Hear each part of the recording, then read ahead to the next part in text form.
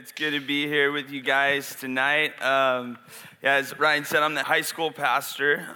So I've been messing with high schoolers and junior hires and student ministry and a lot of you guys for years.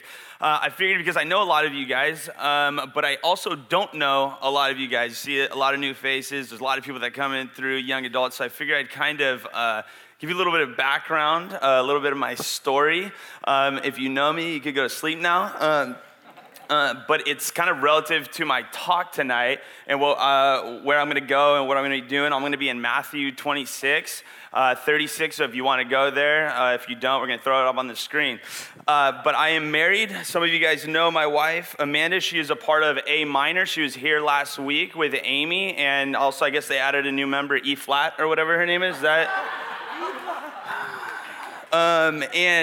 So me and Cody and Amanda and Amy have been doing ministry together for over 8 years, I think it is now. And so, we had some good times in youth together. We did junior high and high school at the same time. We managed to get away with shooting kids with paintball guns. We had a guy light his face on fire in front of 200 junior hires. That was awesome.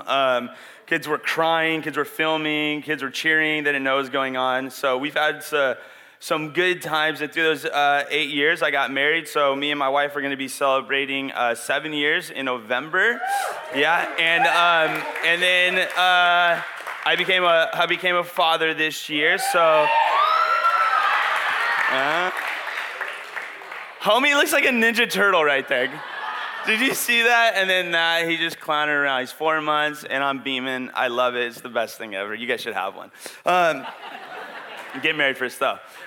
Anyways, about 10 years ago, a girl brought me to this church and then dumped me. And it was the best thing ever, okay? And then all couples just got nervous right now. They're like, you're not going to.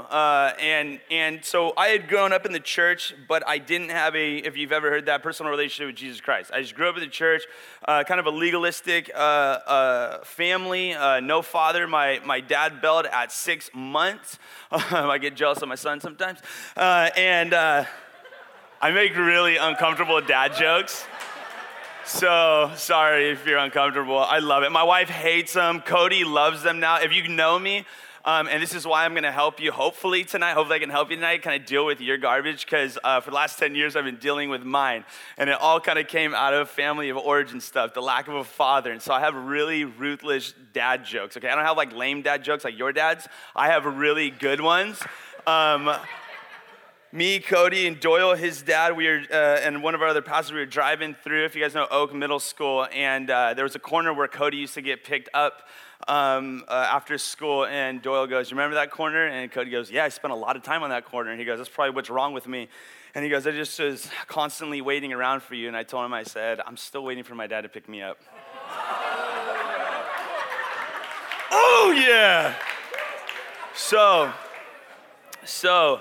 the reason I can joke like that is because I can still cry about it, and I can still feel the pain of my life and the absence of my father, rejection, abandonment, and all that comes with the lack of a father figure, right? And some of you guys have a presently absent father, but you're ignoring the fact that your dad isn't involved in your life, right?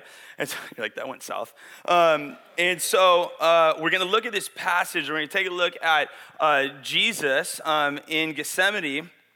And so I'm going to kind of open up with this passage, and then we're going to unpack it and take some things about what is called emotional health. Okay, and so the premise tonight is from Peter Scazzero. Peter Scazzero wrote one of my favorite books. It's called Emotionally Healthy Spirituality. And my therapist gave that to me.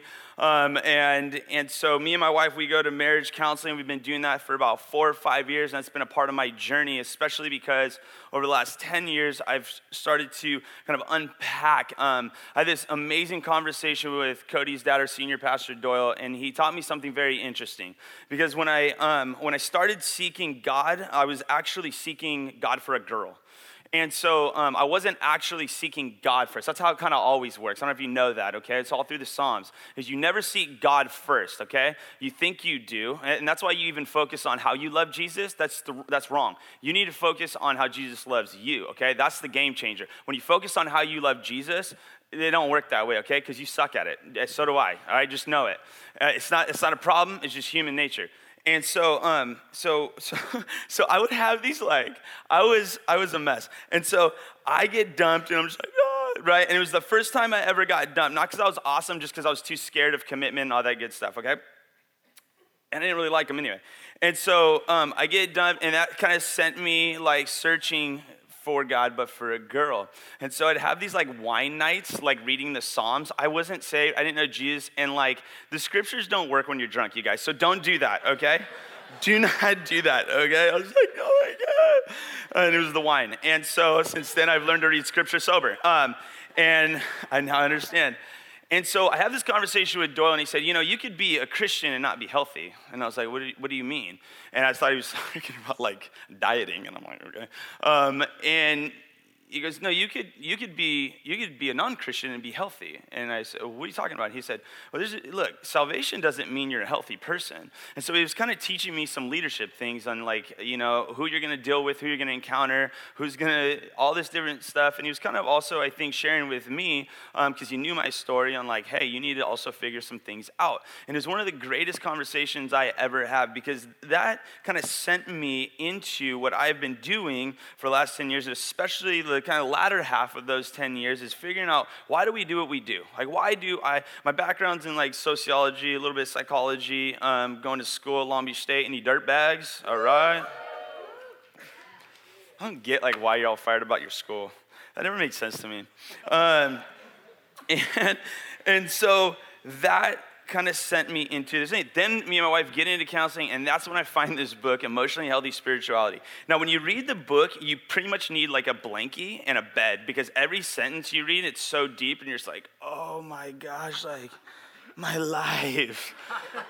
I remember when my teacher said that in 3rd grade, You got art scars. Do you guys know what art scars are? This is why you don't try new things. There's a term called art scars. And the reason you don't keep doing new things is because you're so afraid of messing up. You're afraid of shame. We live in a shame culture. Shout out to Brené Brown, right? If you guys don't know who she is, but even she doesn't know what she's talking about. So, got to go gospel, man. And so all that to say is we start going to therapy, and it was the best thing, and we still go because we call it preventative medicine. We go once a month, and we just check in, and we talk, and now we have a kid, now what do we do with that? Now this, that, and the other thing, and it's a beautiful thing. In fact, my therapist talked here at Mental Health Night, Lisa Dunn. She's incredible. She's like, you don't need to say hi to me in public. It's fun. I'm like, Lisa, right? You changed our life. I don't care. I'm just like, you want to kick it? So, Matthew 36, enough, here we go. Then Jesus went with his disciples to the place called Gethsemane, and he said to them, sit here while I go over there. So funny. No, this is sit here while I go over there and pray. He took Peter, that's good, we're gonna go back to that pray. He took Peter and the 2 sons of Zebedee along with him, and he began to be sorrowful and troubled. We're gonna go back to those 2 words as well. Then he said to them, my soul is overwhelmed with sorrow to the point of death. Stay here and keep watch with me. So here's what we're gonna look at, that suffering, okay? So here's what Jesus is talking about. He's talking about his soul. He's talking about this visceral, right? The soul. What is your soul? What is he feeling? What is going on in this moment is this. So I'm at the visceral part of his being to the core. If you've ever been dumped in high school, you know, right? You're like, oh, you're crushed. Or at 21, like you guys. And so it's this painful thing, but don't compare your breakup to Jesus and what he's going through. But he's suffering, and it says he's troubled and overwhelmed with sorrow. So here's what we're talking about, this emotional. Peter Scazzaro says this, is that you cannot become spiritually mature unless you become emotionally mature. So you note takers. You cannot become spiritually mature unless you become emotionally mature. And so you could be up to your neck in Jesus, if you will, or you could just be you could be in every little ministry here, whatever. But if you're not becoming emotionally mature, your spiritual maturity, your spiritual growth is stagnant. You tracking with me? They're in bed together, okay? They're married.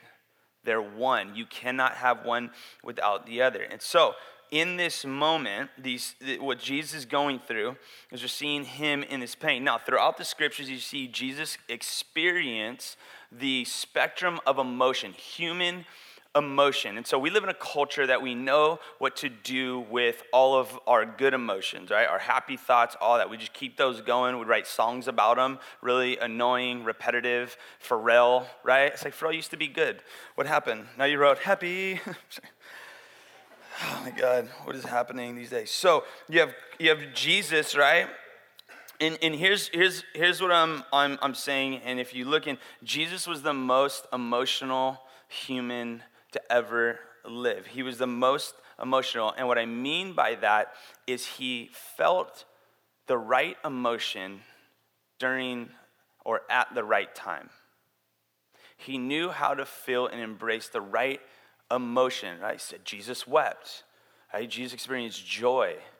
Jesus experienced the spectrum of emotion. And so Jesus, being a human being, though he is divine, the Son of God, he's the Messiah, he's God incarnate, Jesus also had a human nature. And so to be human is to feel. If you are human, you will feel. That's a part of being human. And we live in a society that tries to suppress any negative emotion, any painful emotion. So sociologists, anthropologists, psychologists say that today is in human history, we are the least prepared for death, suffering, and pain of any kind. What we try to do, especially in our Western world, is we try to suppress it, we try to avoid it. All we want is happy thoughts, right? And all we want to do is experience. And if you've ever been to a funeral, at a funeral there's this pressure, there's this weird awkwardness going on, and people aren't actually experiencing the emotions they need to experience during death. And it's very distant, it's very cold, they don't know what to do. And so Jesus is showing us right here, right now in this passage, right, he's days, if you will, weeks maybe before he's about to go to the cross, and he's in this moment, and he has this extreme suffering. He's feeling overwhelmed with he's troubled, he's overwhelmed with sorrow. And so here's what I'm suggesting is this. Jesus had pain, you have pain, I have pain. Some of you, who's telling me they have life for them, a good friend of mine, I can't remember who it is, he said, I kind of got pitched a softball pitch. Right, so some of you guys, and then some of you guys are at bat with Randy Johnson, okay? If you don't know who that is, you're under a rock. And so some of you, I say it this way, some of you are born in the fourth quarter down 30 points. That's a hard game to win, yo. But here's the deal. Some of us, right, have this emotional baggage. Some of us have a small amount, and some of us have an enormous amount. Shout out to Royal Family, right? A bunch of you guys went out there. So every kid at that camp was born in the fourth, down 50 probably. They have the worst lives. If you're out there, the systems they're in, it is one of the most, and for those guys to overcome what they went through, it's going to take a lot of, every pass has to be the right pass, the bounce pass, the chest pass, the lob, everything, right? And then some of us have the most amazing parents. We're loved, we're valued, we know we belong, we have people that believe in us. And you don't have to feel guilty about that. You just need to feel responsible. And so in that, understanding that, the person that has it all put together, or it looks like they have it all put together, I think that it's harder for them to see that they have crap in their life. Project 54 is coming. You have to go. It's going to be so good. If you haven't, you have to go. Because here's why. Look at your Hyundai payment and your Korean barbecue can wait a little bit. Okay? You're such young adults. That's how you know you've made it. I was up in an area called the Tenderloin, I think a week ago, while you guys were up at Royal Family. I take a bunch of high schoolers to one of the most violent places in San Francisco. Smart guy. And it's a church that actually shares a wall with a sex club in which they showed the very first pornographic film publicly. So talk about light and darkness. And so it costs about $20, and usually people just go in there and they have sex. They have different rooms, all this stuff. Well, this church has been there for about 30 years. And I get really excited about Project 54 and what's going on and what you guys are doing with Kyle and Kyle's vision. And everyone's jumping in because that thing is taking off. And it reminds me of Project 54. They have a school, right? One of their goals is to intervene, like their whole vision is intervene on behalf of the tenderloin. And they want to grab the pimps off the street when they're 5 years old before they become pimps. And so I was up there, and if you've been out to Project 54, there's like no filter, man. There's no filter. They can't have one. They live in tents. Like here, and so we walk around the corner. We're in the Tenderloin, and every once in a while we were able to go in the city because they have the best Urban Outfitters ever there. And so we go and visit that when we have free time, and we're coming back, and we all walk around the corner, and there's a woman just literally bent over going to the bathroom on the sidewalk, and she goes, "Sorry!" And I was like, "Okay." Right? Like, go this way. There's no room there to hide behind anything. So they're just blunt. So they just tell you what's going on. They're just kind of honest. And yeah, there's a little bit of their like kind of what are you about? But it's really easy for us to hide behind our perfect little lives that you don't really have. Just because you want it to be good doesn't mean it's good. Just because you wish things were different doesn't mean they are.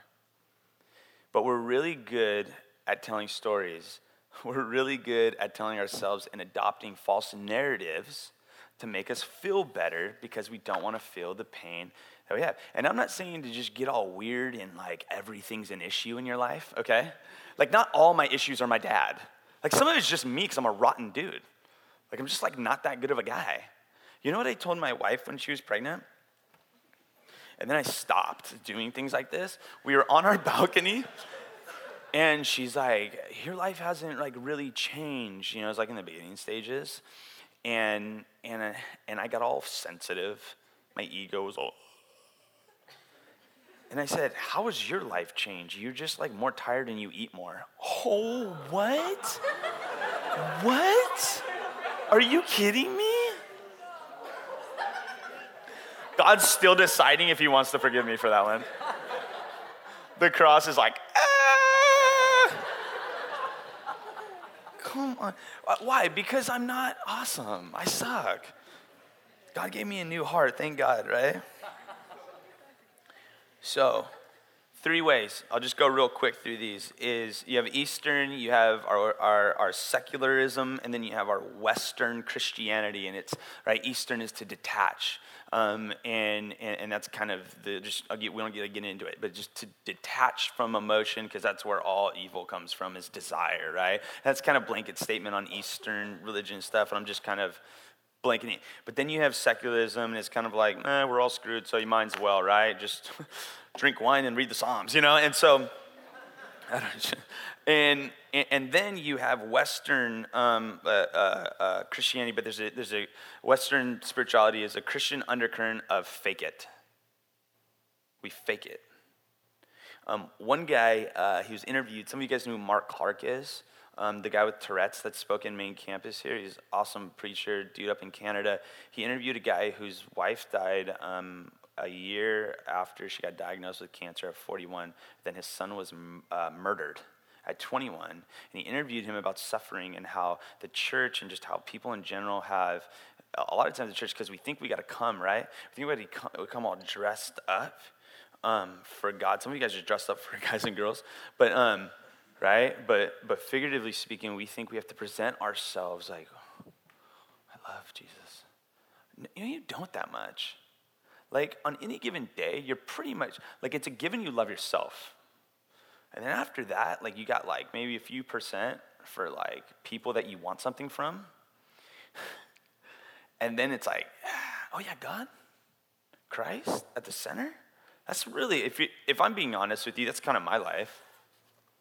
I'm like, Travis, Jesus what? Right? It's a struggle every single day. Every single day. That's why I say stupid things to my wife every single day. I'm getting better though. We go to therapy. It's awesome. But here's the deal, is all three affect you. All three affect me. All three of those things. We detach, right? We distract. Just because you're a Christian doesn't mean you don't distract. That's why you consume Grey's Anatomy. Like, that's the thing that's going to get you into heaven, right? That's why your Netflix is all day. That's why you go to the gym too much. No one cares. Someone's confused that you can like go to the gym too much. Yeah, that's a thing. Come talk to me after.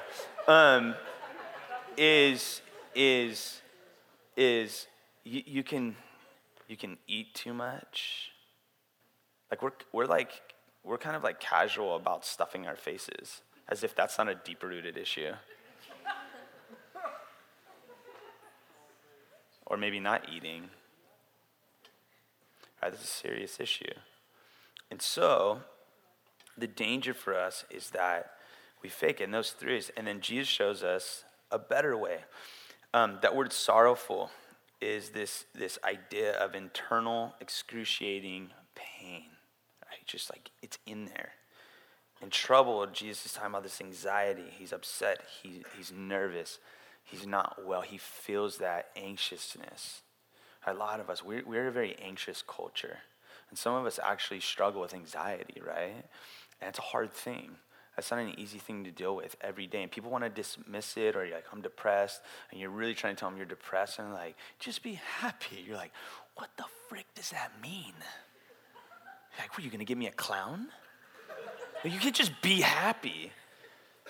And so this is the problem. Then he says, my soul is overwhelmed with sorrow to the point of death. It's this dramatic, in the Greek, it's crushing him. Actually, one way it could be translated is the sorrow is crushing my life out. So Jesus is right in the thick of this emotional pain, and he's going, I can't be alone. And he's calling Peter and John. He takes them with him. He's like, I can't be alone. How much more for you and I?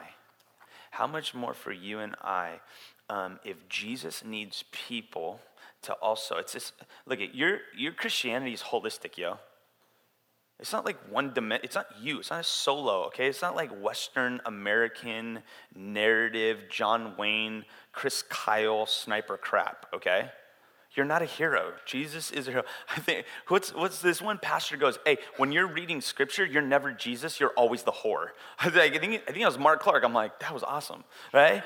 You're not the hero, right? You need a hero. Jesus is the hero. If you haven't figured that out, you're reading the wrong scriptures. You're injecting your Western cultural narrative. Jesus is going, he's Jesus, he's God, and he's going, I need you, Peter, I need you, John, I need you to be with me. I'm going through it. I'm in the thick of it. I need people, right? I need people around me. He doesn't run. Look, even Jay-Z knows this, okay? I'm about to quote Jay-Z. If you haven't got his album, it's so good. This is what he says. And it was funny because I just listened to the song on the way here. And the song is called Kill Jay-Z. Plug in your name. You need to kill it. You need to kill that ego. This is what he says. Cry Jay-Z. We know the pain is real, but you can't heal what you never reveal. What? I was like, you did not just drop that bar for my sermon. Like, I had my notes prepared. I go, that's just beautiful. That's it. That's the message right there. Let's pray. Sorry, I got a few more things. So, we're really good at telling you to do spiritual disciplines, right? We're like, read your Bible, pray, download a podcast, go listen to the podcast again and again, right? And so what I realized doing high school ministry, and you guys are no different, by the way, and neither are like 50-year-olds, you're like all the same. I'm at Hume Lake. It's like this big Christian camp. There's like thousands of kids, and we bring a group up there, and from all different areas. And we're a generation that loves quotes. But we just like the quote. We don't do the quote. Do the quote, man. You're like, oh, that was a good speaker and his quote. And then you like, do the quote. That's the whole point. It's not to know about Jesus, it's to become like, do the things Jesus did. That's why Project 54, I'm like shamelessly plugging this. Like, it's so good. Dude, that's like Royal Family, right? It's like all of these things. A lot of you guys are gonna go love kids tomorrow for VBS all week, right? Some of you guys came back for Royal Family, just experienced all of that. And that's doing the things. And so we're good at telling people to do like spiritual disciplines, but we don't really help people navigate through all the crap. Because it's really easy to hide behind doing good things, especially in the church. Most of you guys are like dying to find someone to marry. Marriage is awesome. But you know what? But marriage is miserable, and here's why. Here's why. My wife would agree. Because marriage exposes, I wish I could cuss right now. Marriage exposes who you really are. And if you were really honest with who you really are, you really wouldn't like that person very much. You tracking with me? So you guys are so anxious to get married because you think that this spouse has everything that will fix. Harville Hendricks, this is a freebie for you. Harville Hendricks, he says this, okay? He says the only reason people get married is because you lie to yourself about yourself and to your spouse, and then you get married. And then phase 2 is the power struggle. So all the married couples right now are like, I know this phase. And he says there's something beautiful wanting to be born, because what you really want is true romance, but in the beginning it's just fantasy. It's garbage. You're lying. You're pretending that person doesn't have any flaws because you're using them as an emotional and physical vehicle to get what you want. And during the power struggle phase, he says, if you're willing to ditch the problem and not the person, you can have true romance because something beautiful is trying to be born. So here's an example. When we got married, me and Amanda, I walked out into the living room and she was folding towels wrong. And I looked at her like, what are you doing? Now, I fold towels right. I don't know, just so you know. And I used to fold laundry with my mom growing up, so I'm really good at it. And Harville Hendricks has this phrase he uses, not wrong, different. Not wrong, different. Okay? You don't have like the objective corner on all things. There's this awesome couple I know, and they were telling me a story. It's hilarious. That similar situation where like one of them like didn't shut the shower curtain or something, and he was just like, "Oh my God, he hates me." Because that's how it feels. You're like, they're not doing. Here's what you're trying to do. You're trying to make that person into someone, and it's actually you, which is very disturbing. Harville Hendricks kind of taps into this unhealthiness. He says that really, that person that you're trying to marry, that you want, you're trying to fix, and this is even creepier, right? Some like Freudian crap. Is like that you're trying to make them into the perfect parent. Ew. Because you have sex when you're married. That's gross, right? So Harville Hendricks kind of explains, and what he's doing is saying, yo, this is just a thing. You have to deal with it. You have to deal with it, and if you don't deal with it, it's going to be very difficult in your life. And so the goal is to actually, when I do like marriage counseling, I don't talk about finances or anything like that, because that's just a symptom of the root.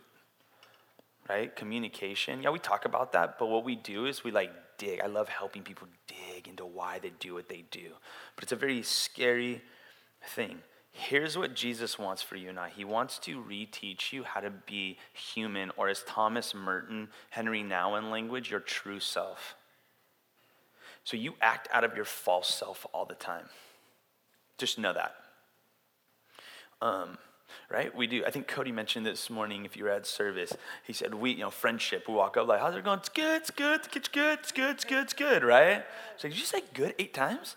And when you're in like Project 54, you're like, how you doing? Like, I just took a crap on the sidewalk. How do you think I'm doing? You see? It's different. So we walk around and we got our pseudo-spirituality and we act like we're all, right, Jesus, blah, blah, blah. And then when we pray, Father, I'm so excited today.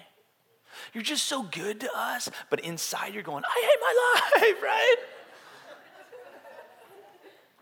So here's what, I'm going to tell you this story and then I'll give you the 3 things, that you can maybe begin to kind of just start doing this, because I think it's very important for you, for your future marriage, because most of you will get married.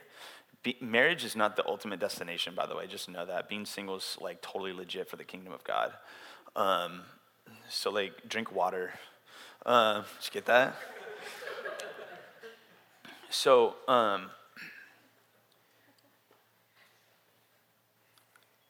So a couple months ago, this guy walked into this building. It was a Saturday night. I run junior high on Saturday night. And it's Trevor Davis's buddy. If you guys don't know him, he's a artist. And the guy looked all heroin chic, right? And sitting down and he was talking to our junior high pastor, and he's like, "Oh, come over and meet him." Da, da, da, da. And he had this kind of like talk like this, and then I was like, "What's going on?" And he was kind of like, he looked all dungeon, like super cool. He was all dressed nice and everything. And so he's like kind of telling me his story. Well, the reason he was talking like that is because he's lost like 60% of his tongue. He's had cancer, and so check this out. He's a worship leader and a pastor. So his livelihood is what? He needs that thing. He needs his tongue. Like that's like important.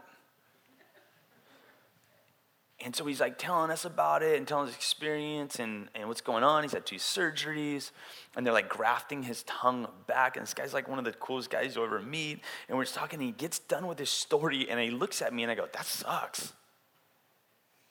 And he was like, "It does suck." And then he started telling me the truth, because I gave him the right to feel. Jesus gives you the right to feel and feel well. Feel the correct emotion in any given situation. And then he started telling me how his wife took over his youth group and blew it up. Like it's just huge. And he's going, "Dude, I don't even know if I have my identity in Jesus right now or it's in my tongue." He said, "I get letters every single day saying, 'You're going to beat this, man.'" He goes, "What if I can't beat it? What if I can't?" So he's like, now he's accepting all this pressure, and he's like really challenged with he's facing his ego, and he's even questioning his salvation, because he's just like, "Dude, oh my gosh, like I'm seeing the affection that I have, the jealousy, maybe even the envy." Like his wife is like doing things he wishes he could do. Can you imagine that? While you are possibly dying, and then you're like going through this like just crazy emotional suffering and pain. And every day he goes, "I can't handle the letters anymore." I said, "Tell him to stop. You're okay. You can do that. Don't read them." But in that moment, it was like I gave him a right to feel. Some of us don't even feel like we're allowed to, because our culture, because our family. We haven't been taught. We don't know how. We don't know how to experience our pain. I don't know who it is, but they said the way the human brain, physiology, everything works is you cannot compartmentalize emotion. And if you suppress the dark, you can never experience the light, the joy. I went, oh my gosh. So everyone's pretending to be happy. Everyone's pretending, because we live in a culture that no one feels. Nobody feels the real deal. Right? Because we're taught not to. Because this is why people are always dismissing your pain. Have you ever realized that when you're really going through it, people suck. People suck at just sitting and listening because they're uncomfortable with your pain. Do you know why? Because they're uncomfortable with their own pain. And most people are just disinterested in people. Have you noticed that? We're just rotten. My soul is overwhelmed with sorrow to the point of death. He gives God his feelings in prayer. Tim Keller is a phenomenal book on prayer. You should buy it if you want to learn how to pray. That's a thing. You learn how to pray. And if you look all through the Psalms, you're going to see some of the most gnarly prayers you have ever seen. Unfiltered, completely just, here I am. You don't have to present your prayer life, like your heart. You don't have to clean up your heart before you go to God. He already knows your heart. You can't clean it up. You can't clean it up. You're getting in your own way of experiencing a dynamic, powerful relationship with God. You can't fake. You don't need to fake it, right? Ever since the garden, we've been hiding. Ever since the garden, ever since the fall, Genesis 3, before that, we were rocking it. I always say that your first why is a lie and the truth is too honest. Bit redundant, right? Because the moment you ask yourself why you do what you do, you automatically present to yourself a lie, something that sounds better. I'm not doing, that's not my motivation. For sure it's your motivation. 100% it's your motivation. Or maybe it's some other motivation. Here's what I think. Tim Keller says this, that our greatest desire is to be fully known and fully loved. And so our greatest fear would be fully known and not loved, right? And I think that gets in the way of a very vibrant, kingdom-looking group of people. We're all so desperate, but we're also afraid. We want to confess, and we want to be free, but we're so afraid of not. I don't really think we're afraid of other people. I think we're afraid of ourselves. We are our number one shamers. Shout out to Brené Brown, right? We shame ourselves the most. We accept shame. Shame was bestowed on us. Some of us are carrying around stuff that's a whole nother night, right? And so he gives God his feelings. Then he gives God his desires. Verse 39, my Father, if it is possible, may this cup be taken from me, yet not as I will, but as you will. The cup there is a metaphor for his impending, right, death on the cross. And in that moment, he is giving God his desires. So here's the thing. Your strongest desire and your deepest desires, if you're a believer, if you are filled with the Holy Spirit, if you know Jesus, if you have, your strongest desire and your deepest desire are often at odds. And your deepest desire as a believer is to completely surrender your sexuality to God, to completely surrender your future to God. Which is the third thing, is to completely trust God with the outcome. Whatever your things are, whatever your desires are, your strongest desires, right? Have you noticed the beach lately? Like, it's pretty much like G-strings everywhere. Just keenies everywhere, right? It's very hard to find where you need to go walking like this. Okay? It's very difficult. But I mean, that's kind of our culture. And so your strongest desire as a guy is to be like, shing, shing, shing, right? You're like, what is it like? You just, right? But your deepest desire is to get a stick, right? And like guide yourself there, right? Because because you want your actions to reflect the heart of God. That's what you want, at your deepest. But some of you are not living out of that. I know I don't all the time. I know I don't all the time, and I know you don't either, and it's okay. What's not okay is for you to ignore it. And what you need to do is you need to trust God. And it sounds very similar, but verse 42 is different than 39. Because he says this, my Father, if it is not possible, Jesus didn't want to go to the cross. Did you see that? yo, can I not go to the cross? Can you pass the cup, yo? He didn't want to. He didn't, I wanted a father. Still do. Still do.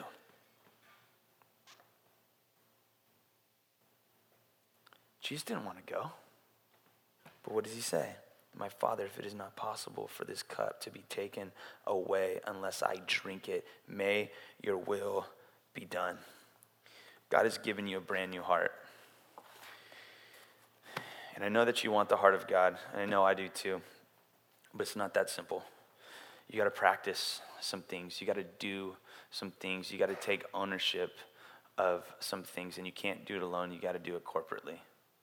And you can't pass the buck on anybody here and go, they weren't welcoming. Get a life, man. Do something, yo. Get involved and keep showing up. And join your brothers and sisters and invite people into your life. Get vulnerable. Get courageous for the kingdom of God. Give your feelings, give your desires, and trust God. And enter in that way. Let me pray for us and we'll get out of here. Father, I know on the daily I wake up and I'm looking to build my cheesy little kingdom. And God, I make things that have zero importance and significance in this world, in this life of utmost significance, God. And I know just collectively we live in a culture that is constantly telling us to build this world's kingdom. God, but you instituted the upside down kingdom. You gave us a new heart that we can do your will, that we can invite kingdom come, right? Here, right now. And so God, would you help us? Would you help us surrender? Would you help us fall down and give up what we desire so that we can live in your grace and your compassion and as you would have us live as your daughters and as your sons. We love you and we thank you in Jesus' name. Amen.